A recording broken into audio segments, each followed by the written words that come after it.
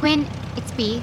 I'm gonna stay in East Haddam for another week to look after my dad. I can work from here, and I've got some vaping and scraping guests I can... When I get back home, I'm gonna be moving out. I didn't want to leave this on a voicemail, but I can't get a hold of you. If you're working on your little podcast, who knows? By the way, I listened to it. And Quinn, you sound paranoid. And like you're making up stuff. Again, you're accusing this Mark Burns and you're leading other people on like this Laura. I can only imagine what's going on between you two. I guess you're done with reality. But I'm not. 8 years is too long to be engaged. And that's on you. You're just a big avoider. Which is why you're working at a library and not doing internet security. So you were fired. So what? Sometimes that's a part of growing up. Look, don't call me back. I'll be home next weekend. I've already arranged a mover, so nothing's going to change my mind. I'm done waiting for you to be an adult.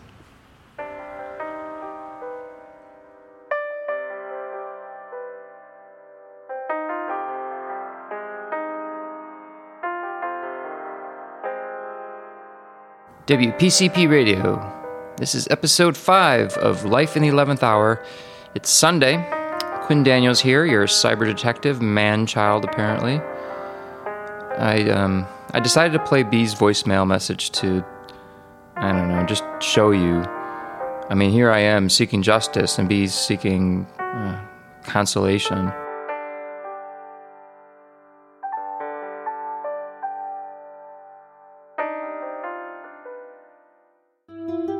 There are some major updates on the case, and we'll get to those when Laura gets back. She took my Prius to get coffee and bagels and Dunkin' Donuts, and I couldn't wait to start broadcasting, because, in the 11th hour, the clock's ticking, precious time. So I get this email this week from Bran Crumbs, who owns and operates WPCP Radio, the very online radio station we're listening to, and he's a loyal listener to our program. And he's suggesting that perhaps Mark Burns took down the Errata Spot website to cover his tracks. Or, and this is an interesting theory, though it sounds crazy conspiratorial, Burns has contacts in the FBI, and they brought down the Errata Spot website and hid all traces of its origins. Why? Crumbs doesn't really conjecture on this email, but it's possible that Burns is working with rogue elements in our own government to steal the replicas. So I've never really put this question out there, but who is Mark Burns? And what are his motives in stealing the replicas?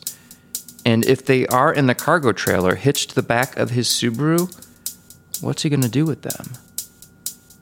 So Mark Burns, he grew up in Chicago, went to Catholic schools, became a playwright in the 2000s. He wrote a play called Land of the Free, which was a political farce, quote unquote, about the 2004 presidential campaign between Bush and John Kerry.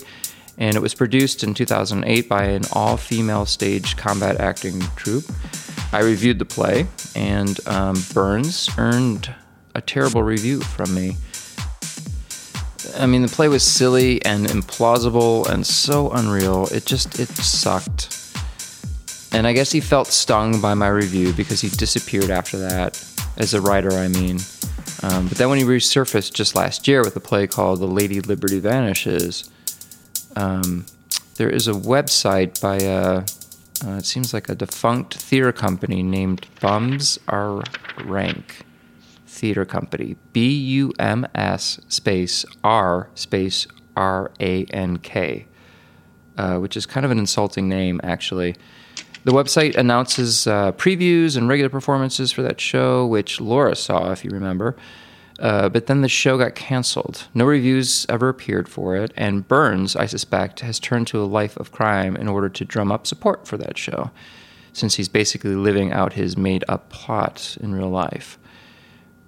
It's possible that maybe someone saw one of his previews and decided to copycat the play. Steal replicas? Possible.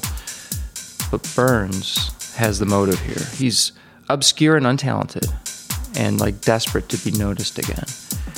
And the question I asked earlier is, what is he going to do with the replicas? Well, we've yet to see.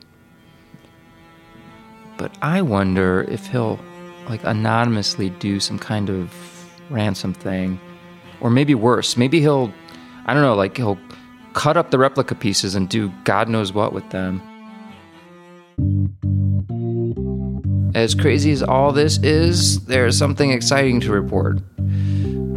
Just this past Friday night, Laura was able to take a few hours away from taking care of her dad, and she drove us up to Warner Park in Madison, Wisconsin. It's the closest of the crime sites to Chicago. I needed to see the empty platform where the replica should be, just to prove to myself I'm not crazy, like Bea and her family think I am. I recorded this audio as we got out of the car at Warner Park. If we sound a little loopy, it's because we just smoked a little pot Laura got from her millennial bartender friend, Trevor. He sold her a few ounces in a bag he keeps hidden in his facial hair.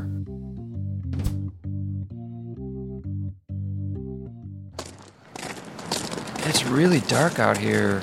I think I'm still hungry. Are we even heading in the right direction? It's right by the field house. I don't see it. Look for the pedestal. Ugh, I should have worn a warmer jacket. I really am starving like a Marvin. Look. Pedestal. No statue. Holy craps. Oh God, it's really... God, really real, isn't it? Really real. He stole it. Burns took it.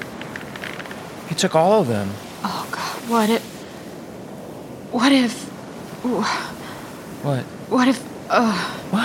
What if Burns took the statues?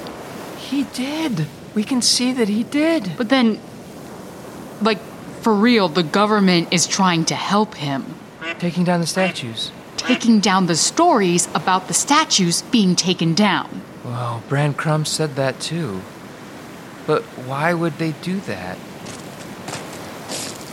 Deep State, QAnon, Burns is working with rogue filaments of our government. Do you mean elements? But maybe it's like a white hat Deep State filament person trying to do good by doing bad. Oh, I did that once. I hacked into a company I worked for to show them that the security protocols were weak. Whoa. Yeah, they fired my ass. But it did improve their security. See? Good people do dumb things for effect. You want my fedora? Why? You look cold. Here. How do I look? Cute. Oh, now you look cold.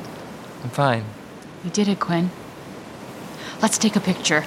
The case isn't closed yet. We have some evidence now. Next steps.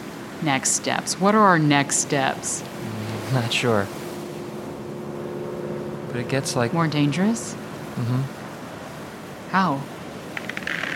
Quinn? You kissed me. I might have. Huh? Is it okay? What about Bea? Why don't we get some food? And what then? It's a long story.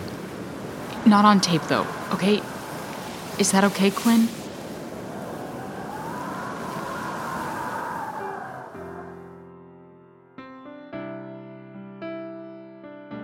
So there you go, you listeners of my humble little podcast. Life in the 11th hour might be confusing at times, might be clandestine, but it's also colossally awesome. Bagels and coffee. Hey Laura, pull up a mic. I've already started. Quinn, maybe we should eat first. My blood sugar's kinda low. No. Sit down in front of the mic right here.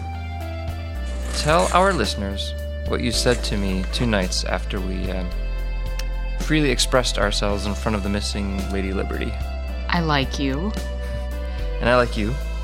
And I've been thinking that once all this is said and done, Quinn, we should actually thank Mark Burns because he's the reason we've gotten together. I can't be with you. I know it's... Wait, what? Stop the recording. You said we could do this. I've been sitting with it, and I just ended a long-term thing, and you and B are in the middle of a big mess. No, we're at the end of a big mess. I mean, we've been engaged for 8 years. Who does that? I can't, Quinn. I'm not looking for anything with anyone right now. Why'd you kiss me then? You kissed me. You kissed me back. Why are you recording this? What am I going to do? I don't know. You're the reason I leave my apartment. Don't say that. The reason I get out of bed. Don't. That's not fair. You're right. It's not. It's not fair. But it's real. Quinn, look, can we just focus on this case?